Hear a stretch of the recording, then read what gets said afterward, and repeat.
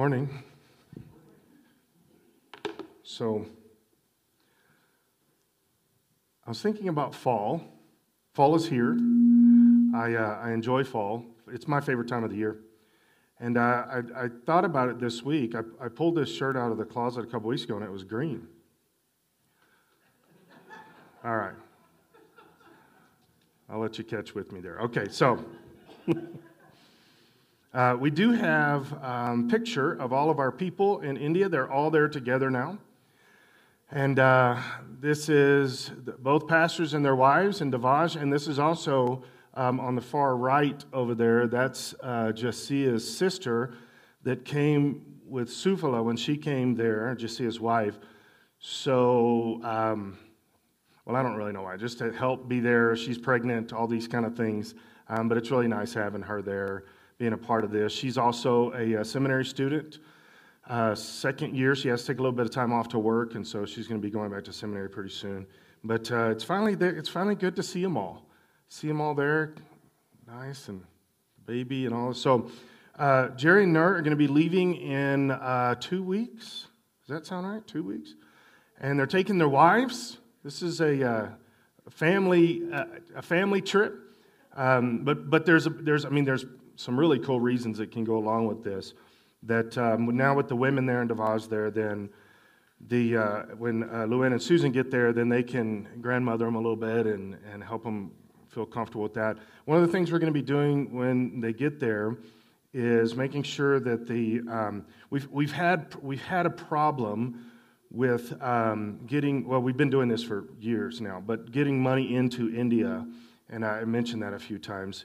It's just the government doesn't want Christian money, non-Indian Hindu money coming into India. And so that's where we've been struggling with. But they're going to be taking money with them to purchase the motorcycle for them.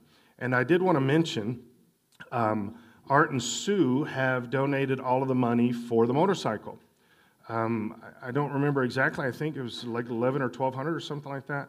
And that's the motorcycle. And there's some other things. They do things a little different in India. You have to buy your insurance like 5 years in advance, and you have to buy a vehicle plan for 5 years and things like that, and all that's included in that. It's a brand new motorcycle, so we're pretty excited about that. Hopefully they'll be able to have it before everybody leaves, and we can get a picture of it with them standing beside it. Maybe Luann riding it. I mean, whatever happens there, we don't want to limit. We don't want to limit that. I would give $100 to see Luann ride a motorcycle.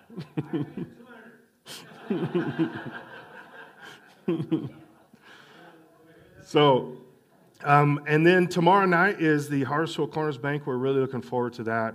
I know many of you are signed up, so pay attention to the differences in the times for the auction and also for the banquet itself. The silent auction, the stuff that goes along with that. Just excited. We're you feel like you're not moving forward in certain things for a while, and then all of a sudden you do. And the same with the building. The second floor is finished. Everything's good. By the time they get there, the inside should all be finished. I was looking at some pictures this week of the bathrooms that they're putting in and some other stuff like that. So it's moving nicely. We're getting the stuff done, the ministry stuff that we get in every week. If you want to know more about that, you can be at the banquet tomorrow night. But the ministry and things that these guys are doing is really starting to move forward. We're starting to see fruits of that. And those are, when you see fruits of that in that setting, those are big things because they're hard fought for things. And so I'm continuing this week with God's will, looking at this subject.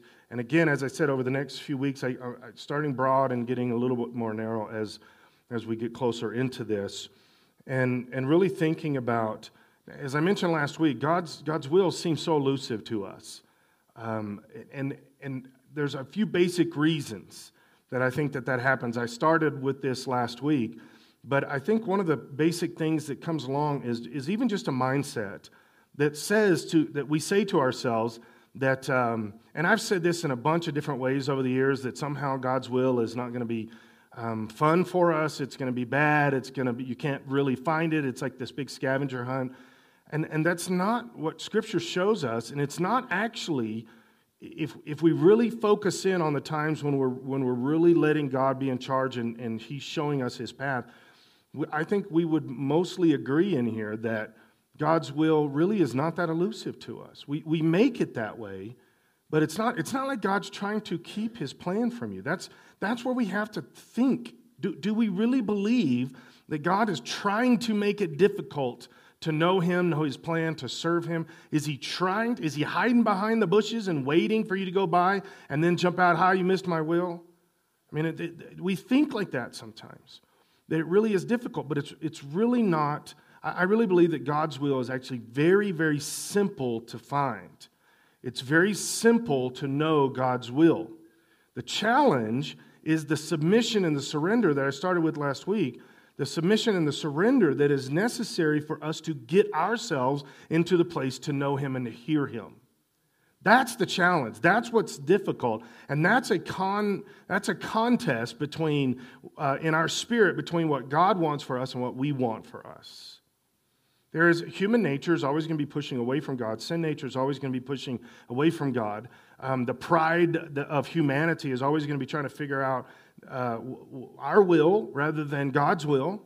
These are very natural things. This is why when we begin to analyze God's will for our life personally, we think that it's difficult to arrive at.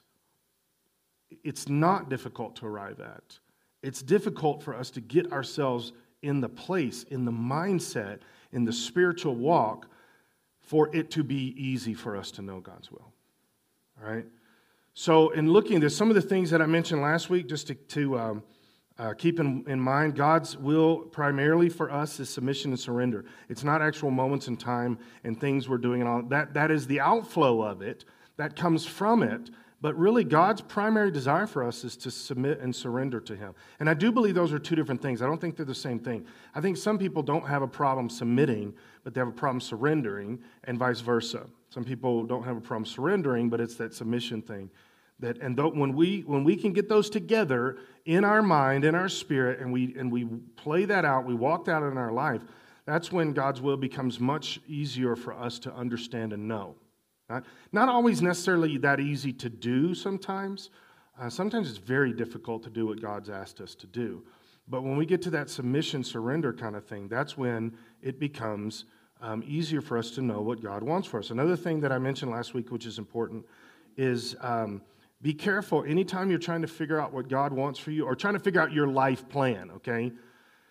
Be careful when you start saying things like, "I deserve," right? I talked about that with what God really worked on me with last week, and quite a few of you from both services came up and gave me examples of when I said I deserve and what they did with that, it always fell apart. It always does. This is something I think is extremely countercultural in America right now. I'm not just saying Christianity, I'm saying across the board, is this idea that I'm entitled to stuff. I deserve stuff. I know I picked on some of this stuff before, but I saw the other day a bumper sticker that says health care, a basic human right. If health care is a basic human right, then what about the people for the 5,800 years before now? God did not even give them an opportunity to have a basic human right, according to that. I literally want to get bumper stickers. I don't do bumper stickers, but just like put them all over my car that says things like a refrigerator, a basic human right. A puppy, a basic human right. Hair, a basic human right. Right? Some of you are like, "I was robbed." I mean, it's goofy how we come up with this. Guys, be careful when we start saying, "I deserve," or "this is due me." Right? Now, I have no problem with God saying to me that He feels like I deserve something. Because if I deserve something in God's eyes, He's going to make sure I get it. And that's always amazing. But be careful when you start thinking you deserve and you're going to make it happen. You will contradict with God's will in that process of thinking. You will somewhere along the way. Another thing is that God's will is not a moment in time. It's a process. It's a journey. It's life. God's will is our life. It's not a moment. This is very much Western thinking.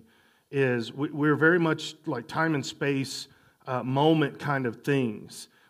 I've talked about this before. One of the reasons that I call the class that I do at my house the journey. Part of the reason I call it that, and I arrived at this years ago, is because I'm pushing back. I'm contradicting. I'm trying to push back against a mindset that has really invaded Western Christianity, that it's about milestones, it's about moments in time rather than the journey of living, rather than the process of life that God is constantly doing. See, when we take it and we put it in a moment, we're negating a lot of the things that happen between now and that moment as part of the process.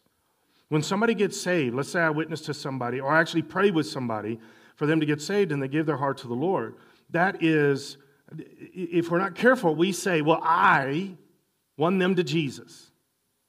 You have no idea how many conversations and prayers and moments and everything that contributed to that person being ready at that moment.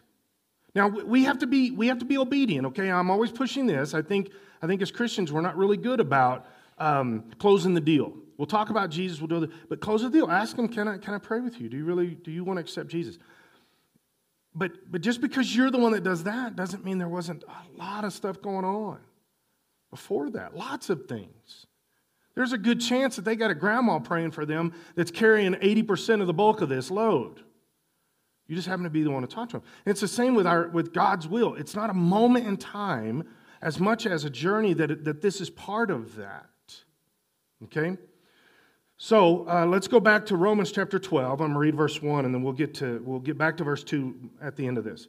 Verse 1, so dear brothers and sisters, I plead with you to give your bodies to God, because He has done for you. Let them be a living and holy sacrifice, the kind that He will find acceptable. This is truly the way to worship Him. Again, from last week, this is a life. You're giving yourself. You're constantly giving your existence to God. Turning yourself over, physical body, mind, heart, everything. You're giving yourself to God. This is worshiping God. This is how you find God's will. This is how you know God's will. And obviously the next verse, I talked about that last week, it says that. But this is how we get to it. This is one of the things I've seen in my own life. I've seen in so many Christians over the years. Most of us, if not all of us, do this. We'll be up and down in our relationship with God kind of thing. And then we come to a major impasse. Something big. Now we get on our face before God and we plead with God. God, I need your will. I need your will. I need to know. These kind of things. So why weren't we as focused on God before that? The biggest reason, and this is convicting, but this is the real reason. Because it's not really about God for us at that moment. It's about us at that moment, and God is the answer for that. If it's really about just submitting and surrendering and really connecting with God, then we would be doing that more before that. This is not a bad thing, okay? But I've seen this before many times when somebody goes through a major big deal in life. They haven't been going to church for a while. All of a sudden they show up to church, right? Going through a big deal. You've seen that. You may be guilty of this. But there is while that's not bad, there's never a bad reason to show up to church. There's never a bad reason to pray, okay?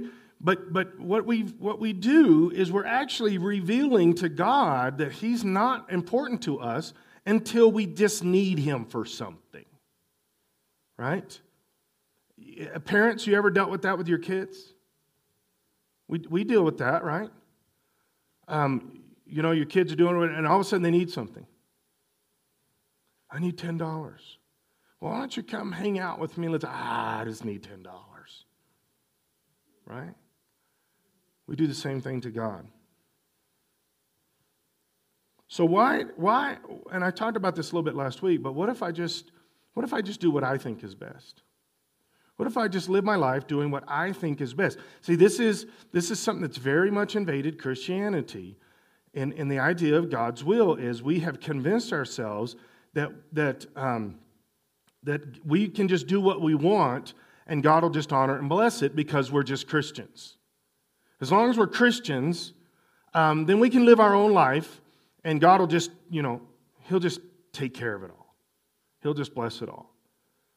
And again, to reiterate some of that I said last week, I can't understand that thinking because if God knows every single hair on my head and has numbered every single hair in my head, then I have to believe that He has something kind of specific for me. If He creates every single cell in my body and intricately weaves my body together and makes this, don't you think He has a plan for me? The idea that it's just, deistic mentality, we just do whatever we want and then maybe God will just take care of it. I think that's a very dangerous path to go down. And this is where I'm going to show you something here with this. Let me show you Ecclesiastes chapter 11, verse 9. He says, "Young people, it's wonderful to be young. Enjoy every minute of it." The next few verses after this, by the way, give a few verses about why it's cool to be old too. But that didn't have nothing to do with what I was saying today. So, do everything you want to do. Take it all in. But here's the key. But remember that you must give an account to God for everything you do. I did not understand that at 20 years old. I didn't get that. And now as I approach 40, it's becoming very real to me how important this is. Right? I heard a comedian a few weeks ago, and he was talking about when people say things like, well, that's life. He said, that sounds very different when you're 25 and when you're 55. Well, that's life. You've got a lot more of life under your belt when you say that's life later. And we get those things. They become bigger. The accountability, the responsibility of life, all these, or they should anyway, they become bigger. And the relationships and how we interact and what we do and all these, they become bigger as we get older. Now, I want to show you a video clip. Before I do, let me explain. Let me ask this question. Is anybody here, raise your hand if you've read Atlas Shrugged by Ayn Rand. Great book. I read it. I really enjoyed it. It's a very thick book. It's a good read. Really good book until like the last chapter. In the last chapter, she explains why she wrote the book. She doesn't say this is why I wrote the book. She gives this crescendo at the end that explains the story, okay? The point is, and I'm not going to give that away in case you want to read it. It really will mess the book up if I tell you all the ending. But it's a great book about working hard and capitalism and those kind of things and how countries can excel and move forward and people can and all these kind of things. If they work hard, they stay on task, all this kind of stuff. It's a great book. At the end, she explains her philosophy, which is called objectivism. Okay? Objectivism is, basically the idea of objectivism is do what is best for you at all times, and morality will be reasoned out appropriately during that process. Okay? That's the idea. Now, I'm going to show you a video clip of a guy named Yaron Brook, and he is the president of the Ayn Rand Institute. He is a strong, objectivistic thinking person. I probably didn't say that right, but he very much is about objectivism. And so this was like an hour speech. I just took a little part out because he talks about Christianity right in the middle of this. Pay attention because he talks about how Christianity is mythology. Okay? He says that it's mythology and it's very discouraging to him for these basic reasons. Now remember, his view of life is always do what is best for you, and morality will work out in the process through mental reasoning. You can come to good moral decisions through mental reasoning. Let's look at this. More difficult to critique. But Christianity emphasizes the role of self-sacrifice. It emphasizes the idea of the meek shall inherit the earth, the idea that there's something suspicious about wealth, the idea that pursuing your self-interest is bad. And we could talk about why American Christians have a different view, but for that is the moral view. I mean, ultimately, there's a Jesus on a cross dying for sins he didn't commit, and that's a moral ideal. He is a superhero, right? That's horrible, in my view. You don't die for sins you didn't commit. I mean, it's okay to suffer for sins you did commit, but for sins you didn't commit, that's the biggest injustice in all of this mythology is Jesus on a cross. It's a massive injustice. He shouldn't be there. So, but that's the symbol, because it's a symbol of sacrifice. And that's the most noble, most virtuous, most ethical thing anybody could do. Now, so what is he sacrificing for? He's sacrificing God, but ultimately he's sacrificing for other people. He's sacrificing for the group. He's sacrificing for the collective. Now, what Marx does is a cool trick, more difficult. Then he tries to explain how Marxism is basically the same as Christianity.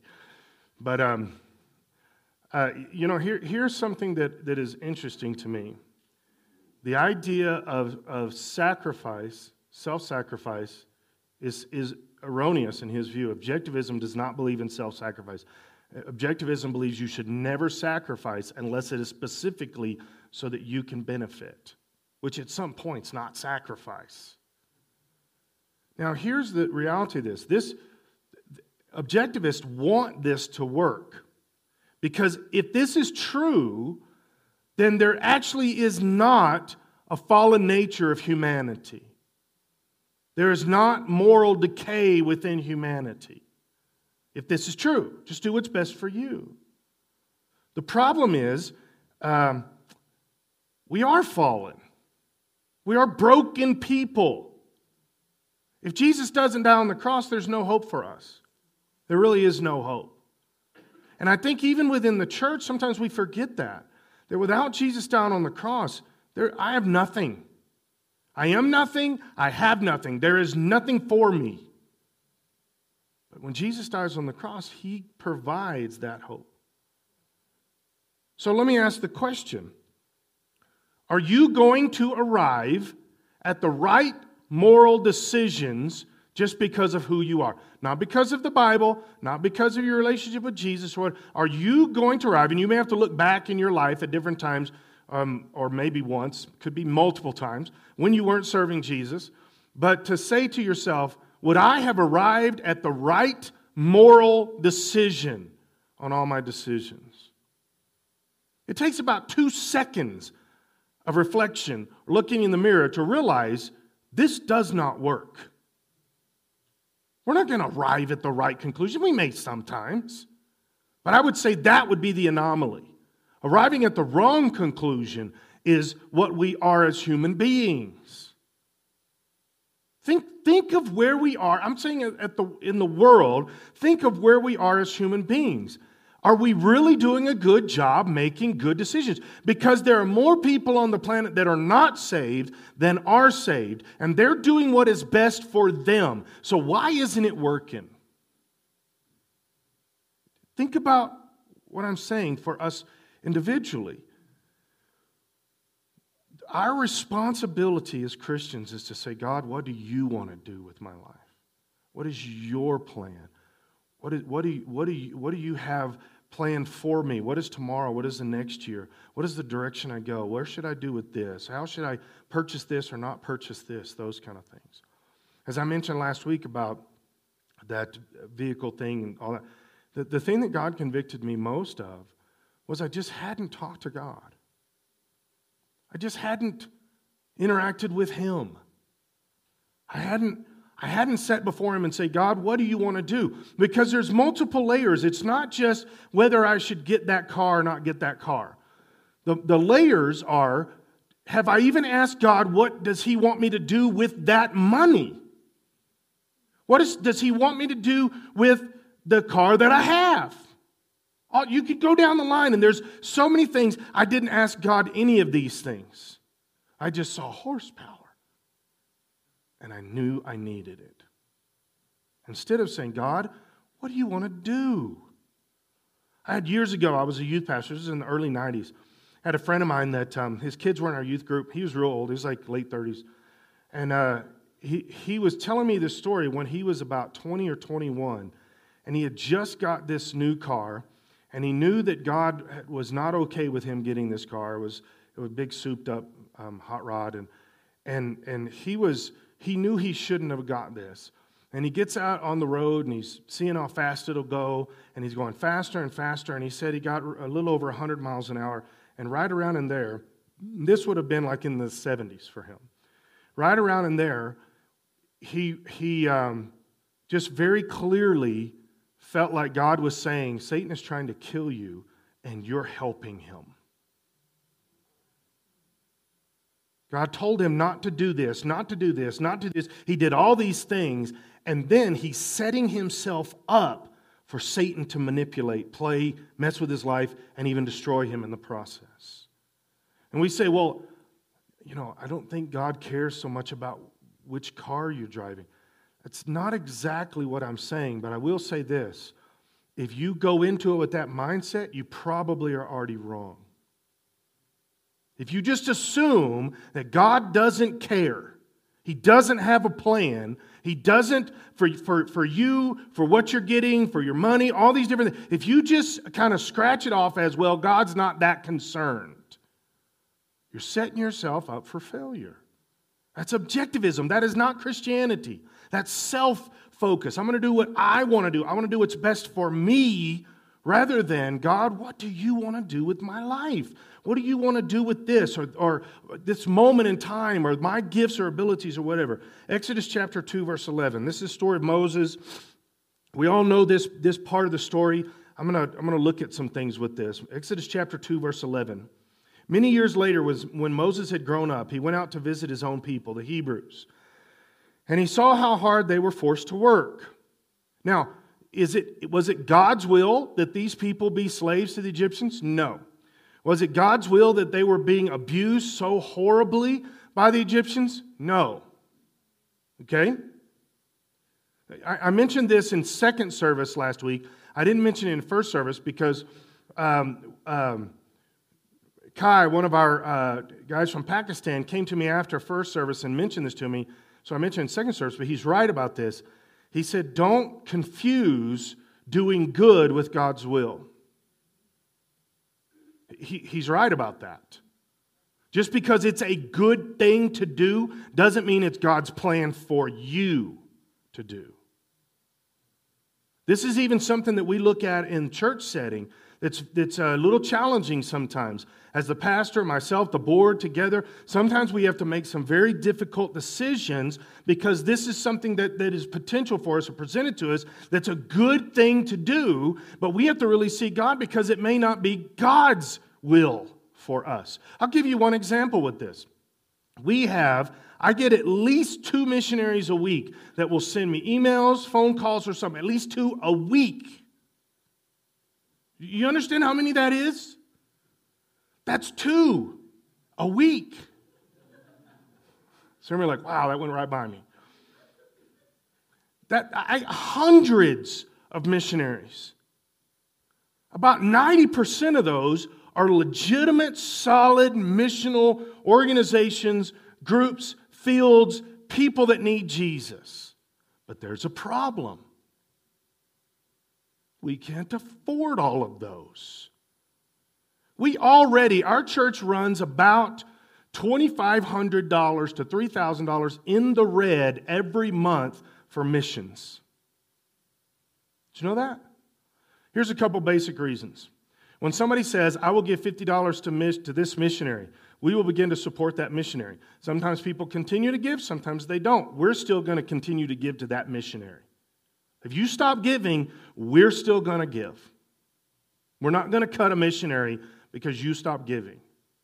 That's one of the main things that I dealt with when I first got here and that we still continue to deal with some, is I want to give to missions. We'll start giving. Our mission should be supported completely by everybody in our church. It should be, but it's not. So we have to make decisions. And I get missionaries all the time that'll call me up. They're solid missions. We should be supporting them, but we can't. We don't have enough money. It's good, but does that mean it's God's will? Right? Feeding the homeless, it's good, but is it God's will for you? You should be involved in those kind of things no matter what. But does that mean you're the one going down to to the downtown every single weekend and feeding. Well, you may not have the ability to do that, but it's good, right? During his visit, he saw an Egyptian beating one of his fellow Hebrews. After looking in all directions to make sure no one was watching, Moses killed the Egyptian and hid the body in the sand. I've often wondered about this. Why was Moses' first response to this is, I'm going to kill that guy? He was basically the Pharaoh's adopted son. He could have gone to the soldier and said, hey, stop messing with him. And he would have stopped messing with him. He didn't have to kill him. Was it good that he was not wanting the Egyptian to be abusing the Hebrew slave? Of course, that was good. Was it God's will that he kill him? No. Is Moses God's man? Yes. Does that mean everything Moses did was right? No. I do not believe in predestination. I don't believe that everything that is, that's the way it was supposed to be. In fact, it drives me crazy when I hear Christians use Taoistic mentalities. Well, that's the way it's supposed to be. We do not believe that in Christianity. We don't believe that. That is not Christian thinking. That is Eastern religion thinking that we've been placed over Christianity. Well, I guess it was their time to go. I don't agree with that statement. I don't. That's not Christian thinking, guys. But we put all this stuff in here because I think the reason I don't think we're bad when we're doing it, we're not anti-God. I think it's just easier to say things like that than to really process maybe what's happened. To really process good or bad or right or wrong or God's plan or not God's plan. Because when we get to process that, we can make mistakes or we can appear to be judgmental. Instead of just saying, God, what are you trying to show me through this? Okay? The next day, Moses went out to visit his people again. He saw two Hebrew men fighting. Why are you beating up your friend? Moses said to the one who had started the fight. See, Moses is trying to be the good guy in all of these things. He just does it wrong. The man replied, who appointed you to be our prince and judge? Which is interesting because God did. That's literally what God was developing Moses to be, was their judge. And that's what he ends up being. But part of Moses' problem is he's doing it his way. He's doing what he thinks is right, and he hopes it works out. Are you going to kill me as you killed the Egyptian yesterday? Which it says, verse 12, after looking in all directions to make sure no one was watching, Moses killed the Egyptian. Apparently, he didn't do a good enough job. Apparently, someone saw. That's a whole nother message. So, then Moses was afraid, thinking, everyone knows what I did. And sure enough, Pharaoh had heard what had happened, and he tried to kill Moses. But Moses fled from Pharaoh and went to live in the land of Midian. When Moses arrived in Midian, he sat down beside a well. Now, let me posit this for you. You process whether you think I'm right or not. I can give you the correct answer, but you process whether you think I'm right or not. I really believe it was not God's will for Moses to spend all the time in the wilderness. I don't believe that was God's plan. I believe God's plan was, and this is why he stirs up Moses' heart to be offended by the Egyptian abusing the Hebrew slave. Because I believe that God was calling Moses to take a stand and to do something here, but he didn't do it God's way. He did it his way. Now, if you say, well, I think it was potentially God's will for him to go out into the wilderness for a few decades. Okay? Then you gotta wrestle with, in your mind, in your spirit, you have to wrestle with what sent him out there.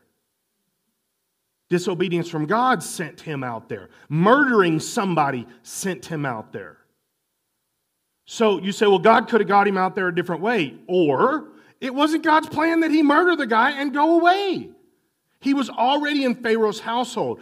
He already had the inside track to Pharaoh. He could have interacted with Pharaoh God's way, and this could have been done much sooner, much easier, much quicker. And here's a good way that I think I can prove this. Anybody have an idea how long Moses was out in the wilderness? 40 years. How long was Moses in the wilderness when the Israelites would not cross the river? And that wasn't God's will either. Now, if you're Moses, that means 80 years of your life was spent in the wilderness because of disobedience. We always say 40, but what about the first 40? He didn't do what God said. He did it his way. Then, ironically, I don't know how much it's irony or whatever, but then Moses is trapped by the Israelites in the wilderness when he wanted them to go across the river. He's trapped. Because why? The Israelites, the Hebrews, were trapped the first 40 years when Moses did it his way. They stayed as slaves. Because Moses did it his way, they're trapped. Later, Moses is trying to go across, they do it their way, and now he's trapped. See, both of these are by decisions. See, Moses, not to overly pick on Moses here, but Moses was complicit in both. He shouldn't have ever sent the 12 spies out. And when he sent them out, he should have made very clear, this is your deal. You're not going to see if, you're going to see how we can take the land. You're going to look at trade routes or maneuverability and bring that back to me. Show me on a map where we can go, how we can invade. That's what they were supposed to do, but they didn't do that. And each time, 40 years, they're trapped. First time in slavery, second time just wandering around the wilderness. Because why? Moses did it his way. Now, this is where we like to soften up, and I do believe that the cross does change the story, but we like to soften up the responsibility for our own actions kind of thinking. And then we come to a moment in time when we need God to do something, or we need God's will, or we need God's plan. Now again, God is a very graceful God. I believe He will meet you right there. You get your mind, your spirit right with the Lord, and I believe He'll do things in your life. But I don't think that negates all the things that we have built up to that point. It's not like life doesn't exist before that. And I believe that this is even a bigger responsibility after we become a Christian. I think God holds us accountable for our decisions more after we're Christians than before we're Christians. Because now we have the cross, we have forgiveness, we have grace, we have His Word, we do have His plan, we do have potential for His will, we have His anointing, the Holy Spirit, power of the Holy Spirit. We've got all these things, and if we're still making decisions based upon what I want to do for me, we're going to mess up what God is trying to do with us. Because it's not, again, we have to change American thinking to get this way. We so much focus God's will on moments in time instead of our life. God wants you more important than anything else. This was the point last week, and hopefully this came across. God wants you. That's His will. You. Now, does He have plans and stuff and things? Yes. In fact, I believe He has very, very specific things. I'll give you one that a lot of people used to believe a long time ago. I still believe very strongly, but it's not very popular nowadays, and I believe there's reasons why. I believe that God has a spouse for you. I could tell the story of how Lynn and I met and all the different things, and there's no doubt whatsoever that God brought us together. There's no doubt whatsoever. I'm a 17-year-old sitting at a youth camp, and I see Linda across the courtyard. I've never met her, don't know her, don't know anything about her. I can tell you what she's wearing right now. I can tell you, and I could tell you, blue eyeshadow, big hair. This was the 80s. I can tell you everything about that. I'm a 17-year-old punk that doesn't even want to serve God, doesn't have anything to do with God. And very plainly, very clearly, I see her walking across that courtyard, and God says to me, that's going to be your wife. That scared me to death. A year later, I came back from the Navy. I hadn't seen her that whole year. I forgot her name, forgot where she lived, all that stuff. I didn't remember anything. Wasn't expecting to ever see her again in my life. I show up at a Chi Alpha meeting, and she's standing in that Chi Alpha meeting. I didn't know this was the town that her father pastored a church in. I didn't know that. I didn't know where she lived. And I walk in that meeting, and I'm talking to this, introduce myself, talking to this guy, and I turn around, and I see her standing across that room. She hadn't seen me yet. And immediately God reminded me, told you were going to marry her. I'm like, that kind of thing. That'll freak you out. Which is why I began to run from God, and all that's a different story. But I believe God has plans. If we could just do the best we can to get where He is. You're going to know His will. Do the best you can to get in submission and surrender to Him. You're going to know His will. But when you say, I'm going to do this my way, I can also give you a handful of things, moments in time, where I know that if I would have made this decision, I would have missed God's will. I'm saying specifically with Linda, including a bunch of other things. But I knew very, very specific moments where God had led me, and now He says, okay, now make a decision. And two of them very strongly stand out that I wasn't even a Christian when I made these two decisions, but I could tell God just like squeezed my spirit. I got scared, broke out in sweat and everything over something that shouldn't have been that big of a decision. But I could tell God was saying, don't do this. Don't do this. God has plans for us. He wants us places. He wants us doing things. He wants us interacting with certain people at certain times. But we don't just arrive at that. You've got to live this life out in God. And the more you live this life out in God, you will be following God's will. You will be doing this stuff. The first thing that I think, coming back to this objectivism, the first thing is I think we have to recognize that we're flawed and that we need redemption. If we can't go there first, figuring out God's plan and will for our life on a consistent, ongoing basis is going to be very difficult, challenging. You have to realize you're broken. You're flawed. And I do believe this is one of the things that Moses struggled with at that point. He's a young man. He's the Pharaoh's son. Everything is at his disposal, everything financially, materialistically, everything available he's got. And he just started getting too big for his britches, I think is part of the deal. Do we even say that nowadays? I don't know do you know what britches are? I think he just got a big head, and I think he thought, well, no matter what I do, it will be right because of who I am. Why else did he think it was going to be okay to murder somebody? Why? He's been raised in God. He knows God. He knows God's word. He knows, well, not God's word because he writes it, but he knows what God's plan is. He knows the stuff. Why does he decide that he's going to murder somebody and he thinks it's going to be okay? I want to do my will, my plan. The first thing, we've got to recognize that we're flawed. We need redemption. Ephesians 2, verse 1. Once you were dead because of your disobedience and your many sins.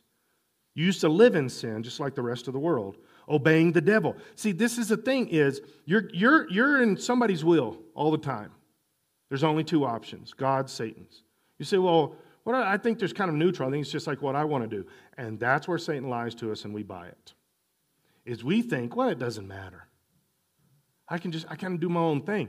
Well, something's motivating you, and since we're motivated either by the spirit of Satan or flesh or whatever, or the Spirit of God, you have to choose which one you're operating in. This is the concept of what Romans is about. Specifically, 4, 5, 6, 7, even into 8, this is what Romans is about, is, am I going to follow the Holy Spirit, or am I follow my flesh? Am I going to let the Holy Spirit live and dwell within me, and I'm going to follow Him, or am I going to follow my flesh? Because those are the only two options. And the flesh is guided, manipulated, played, and eventually, hopefully, pulled, controlled, and destroyed by Satan. Am I going to follow the Spirit, or am I going to follow my flesh? You make the decision. It says, you used to obey the devil, the commander of the powers of the unseen world. He is the spirit at work in the hearts of those who refuse to obey God. Now, if you're not careful, you put that over into a complete separate camp, way over the drug addicts and the human traffickers and stuff like that. But if you know to do something that God has told you to do and you don't do it, according to James, that's a sin. If you know God's telling you, if you know He's leading you, and you don't do it, you're wrong. You're following yourself and you're disobeying God. It's that simple. And you can see that play out into very young children even. When they know this is not right. I've been watching this with my granddaughter lately. That we Skype. I don't get to see her. My wife gets to go see her, but somebody has to sacrifice and stay here. So we'll be Skyping with them, and my granddaughter will pick something up and turn around and look at mom and dad. You know what that shows? premeditation, willful disobedience. She'll pick some up, turn around, look at them, they'll say, no, and she'll take off running. That's also fleeing the scene of crime. That's all. I mean, can I go down the list here? And then they get on to her. I'm like, guys, lighten up, okay? She's a good girl. My son is always telling me, what happened to you? You disciplined us for blinking funny. But she's different. She's good. You weren't. Right? But, you can even see this in little kids where they know what it means to willfully make a decision that they should not make.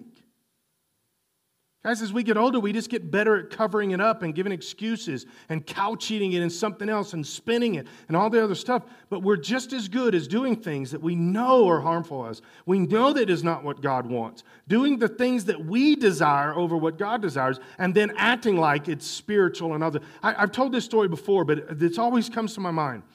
I was a youth pastor. A lady comes in my office and says, I've been praying a lot about this and this. There's this guy that's just started coming to church, and I think God brought him here for me to marry him. And I said, okay, couple things. One, you're already married to somebody else. And she literally was like, yeah, but that's not God's will. I shouldn't have married that person. I should be married to this person. So God brought somebody into your life, and by the way, she was already sleeping with him. God brought somebody into your life to have an affair with on your spouse so you could eventually divorce your spouse and marry this other person. And her answer was, yes. Looking at me like, finally you're understanding what I'm saying. I was like, what? Here's the other part of that story. About a month after that, in the parking lot of the gas station across the road from the church, she shot her husband in the rear. That's all I'm going to tell you right now. So, you're right, she probably was following God, right? Now, that one's easy for us to go, wow, crazy. But guys, we do the same thing, but in much smaller details. We do the same thing. We make decisions based upon us. He says, all of you used to live that way, following the passionate desires and the inclinations of our sinful nature. And no matter how long you've been a Christian, you will always have to deal with that. I've talked about one of my closest friends I've ever had in my life. He just turned 96 this year. He and I get together every now and then. And he told me the last time we were together about a month and a half ago, 2 months ago, he told me, he said, I always pray. He said, always pray for me. And he's been saying this for years that I've known him almost 20 years. And he always says, pray that God will keep my mind right. He said, because my mind wants to have lustful thoughts.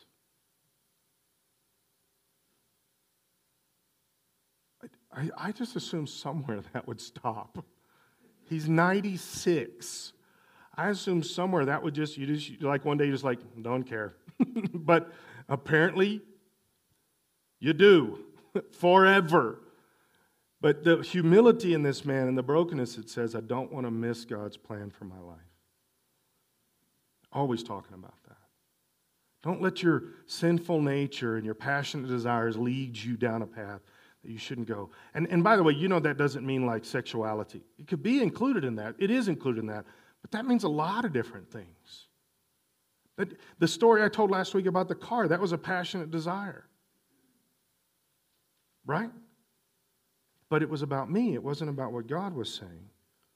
He said, by our very nature, we were subject to God's anger, just like everyone else. God is so rich in mercy, and He loved us. You realize when He says, just like everyone else, that means that even as a Christian, we're still subject to God's anger if we're not careful. Just getting saved doesn't mean that God's never displeased with you again, or that God doesn't get irritated with you again. Read the Old Testament. Every other story is they did their own thing and God got mad at them. Okay? But God is so rich in mercy, He loved us so much that even though we were dead because of our sins, He gave us life when He raised Christ from the dead. It is only by God's grace that you have been saved. And if you think you can come up with the best decisions just because you have a brain, you're sorely mistaken. You've got to have the blood of Jesus covering you and the Holy Spirit leading you. You've got to. That's how you find God's will, day by day by day. Number 2, God will give you His desires and fulfill them. Psalms 37, 3 and 4. Trust in the Lord and do good. Then you will live safely in the land and prosper. We always kind of jump to the second sentence in our Christian thinking nowadays. You will live safely in the land and prosper. But how? Trust in the Lord and do good. Take delight in the Lord, and He will give you your heart's desires. And I really do believe that this sentence means He will put His desires in your heart and then fulfill them. I don't believe it means whatever you want, you get. And I've heard people use that so horribly wrong over the years. Psalms 145:19. He grants the desires of those who fear Him. See, the fearing Him is the focus. It's not granting the desires. He hears their cries for help and He rescues them. Proverbs 16, verse 1. We can make our own plans, but the Lord gives the right answer. What's intuitively in this? That your plans won't be the right ones. Listen to it again. He says, we make our own plans, but the Lord gives the right answer. Your plans aren't the right answer. They're only the right answer when you fear God. Think about the scripture in 2 Chronicles where it says He will heal your land. He will take all this. But first it says, you've got to humble yourself. Pray. Seek His face. Turn from your wicked ways. Then God will hear and heal your land. You will get God's will if you surrender and submit. People may be pure in their own eyes, but the Lord examines their motives. That's the story I told you last week. God really just cut me off at the knees, told me this is, you're not even asking me, you're not even talking to me, you're not seeking me over this, you're just doing what you want to do. I wasn't trying to be bad, I was trying to do the right thing mostly. I mean, that thing had a lot of horsepower. I was trying to do the right thing.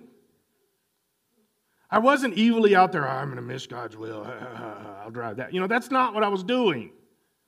I had done all these financial comparisons, all this kind of stuff, and then Isaac and I stumbled across this dealership, and we looked at that car, and we shouldn't have. That was the problem. God is saying, do you even care what I think? Do you even care? Very convicting. You can make your own decisions, though. I've told my kids this since they got older. I told them as early teenagers, junior high, sure, you can make your own decisions. But you will be responsible for those decisions, and I'm going to be God's heavy. You can make whatever decision you want, but you will be accountable to it. Parents, I think it's a bad idea when you let your kids off. When they knowingly make bad decisions. I'm not saying when they make a mistake, but when they knowingly make a bad decision and you cover it up, fix it, make it okay, do whatever, I think you're hurting them, you're not helping them. When you go up to the school and you try to fix something that your kid was wrong about because you think maybe the other person was just as wrong, it doesn't matter. If your kid was wrong, don't get them out of it. Let them deal with it. That's how they learn. That's how they learn these things. People may be pure in their own eyes, but the Lord examines our motives. Commit your actions to the Lord, and your plans will succeed. Commit everything you're doing to God, and the outcome will be God's. Commit it to God. Let's go back around to Romans 12 and finish with this. Romans 12, verse 2. Don't copy the behaviors and customs of this world. Doesn't matter what the world thinks. You're not living your life for your neighbor. You're not living your life for anybody else. You're living your life for God. Don't try to keep up with the Joneses. I mentioned this a few weeks ago. There's a commercial on TV right now. It's one of the Dish or DTV or one. I don't remember which one it is, but the whole commercial is you can keep up with the Joneses, the Smiths, the whatever. The whole commercial is that. And I'm sitting there thinking, when did this become a good thing? The whole commercial is about that. That's a bad idea. Don't keep up with anybody. Keep up with what God wants you to do. That's it. Don't worry about anything else. Let God be in charge of you. Don't copy the behaviors and customs of this world, but let God transform you into a new person by changing the way you think. And that's really the only way you can become a new person, by the way. Just doing something different doesn't change you. It's thinking different, getting it into your existence. Then you will learn to know God's will for you, which is good and pleasing and perfect. So the next 2 weeks, I'm going to hone in more on how do you pray about God's will, how do you really focus in and pray, assuming this week and last week, assuming you put yourself on the altar, you sacrificed your existence, and you're saying, God, I submit and surrender to you. Assuming that you do that, now honing in on really what God is telling you is actually fairly easy. Okay? We're going to go over some of that, so stand with me if you would. And again, I want us to pray this morning, same thing we're going to pray for the next 2 weeks. I want us to pray, God, what is your will? Specifically, if you're seeking God over something, if you're seeking Him for something. And last week when we raised hands, more than half of us in here, I would assume it'd be very similar, unless all of you got your answers last week and none of you have any questions this week. You're going to need God to do something. You need Him to show you something. You need Him to guide you and lead you. So that's what we pray about. But how do we do this? We start with, God, change the way I think. God, change the way I think. If it's something you're going to do, God, I want to think the way you think about this, not the way I think about this. Somewhere you're going to go, something you're going to purchase, something you're going to try to accomplish. Try to get God's thinking about it, and then you'll arrive at His will. Try to get His thinking. God, how do you want me to think about this? Think from His perspective, from His word. Think. It's amazing how you'll learn God's will through that. So, let's pray. God, we submit ourselves to you. God, all through this room are people that need you to show them something, to tell them something. And God, I believe we make it way more difficult than it is.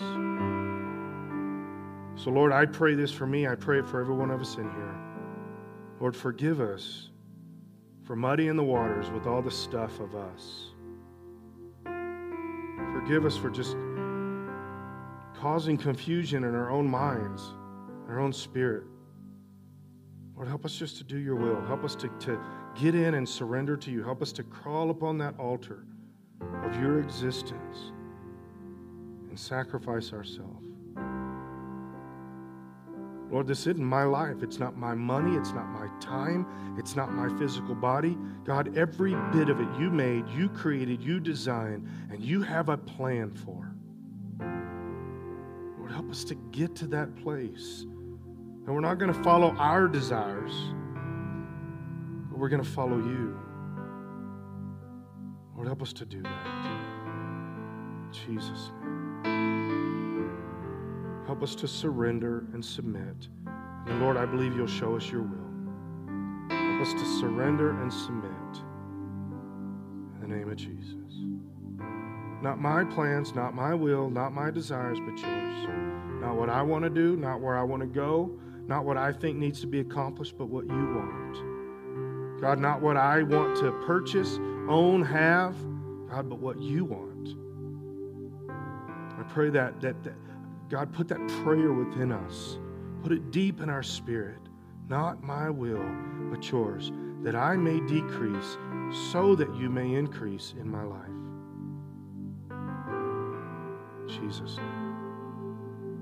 And then God, show us, just show us. What's next? What's next?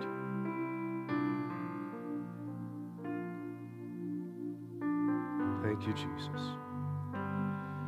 God, for those in here that are specifically asking for something or struggling with something, God, give them a peace in their spirit. Give them a peace that you really are in charge. No matter what timelines may be in front of them, you're still in charge. Nothing's too big for you. Bring peace into their mind and their spirit right now. Bring a confidence that you're in charge. And God, let them face the decisions ahead of them. Let them face the things that are going on with the confidence that you're in charge and the peace guiding and leading them through this whole thing. We pray this for your glory, Lord God. We pray this for your glory. In the name of Jesus. In Jesus' name. Thank you, Jesus. Thank you for loving us. Thank you for taking care of us. Thank you for having a plan for every single one of us in this room. God, we submit to you. Amen. All right, again, I want to leave you with this. Put some feet to this week. Anytime, specifically you that are praying for something specific. Anytime it comes into your mind, before you pray, God, show me, or what am I supposed to do, or take care of this, or whatever. Before you do that, pray, God, I just submit myself to you. I just surrender myself to you. And pray that for a little bit until you can tell it gets into your spirit. Then you begin thinking and praying about the actual decision. But first, God, help me to submit and surrender. Help me to submit and surrender, right? Okay. Before noon tomorrow, God's going to give you a chance to let somebody know Jesus loves them. Do the best you can. Tell somebody about the Lord. He will honor that in your life. It's a guarantee. So shake somebody's hand. Tell them how glad that you are that they're here. And we will see you Wednesday night.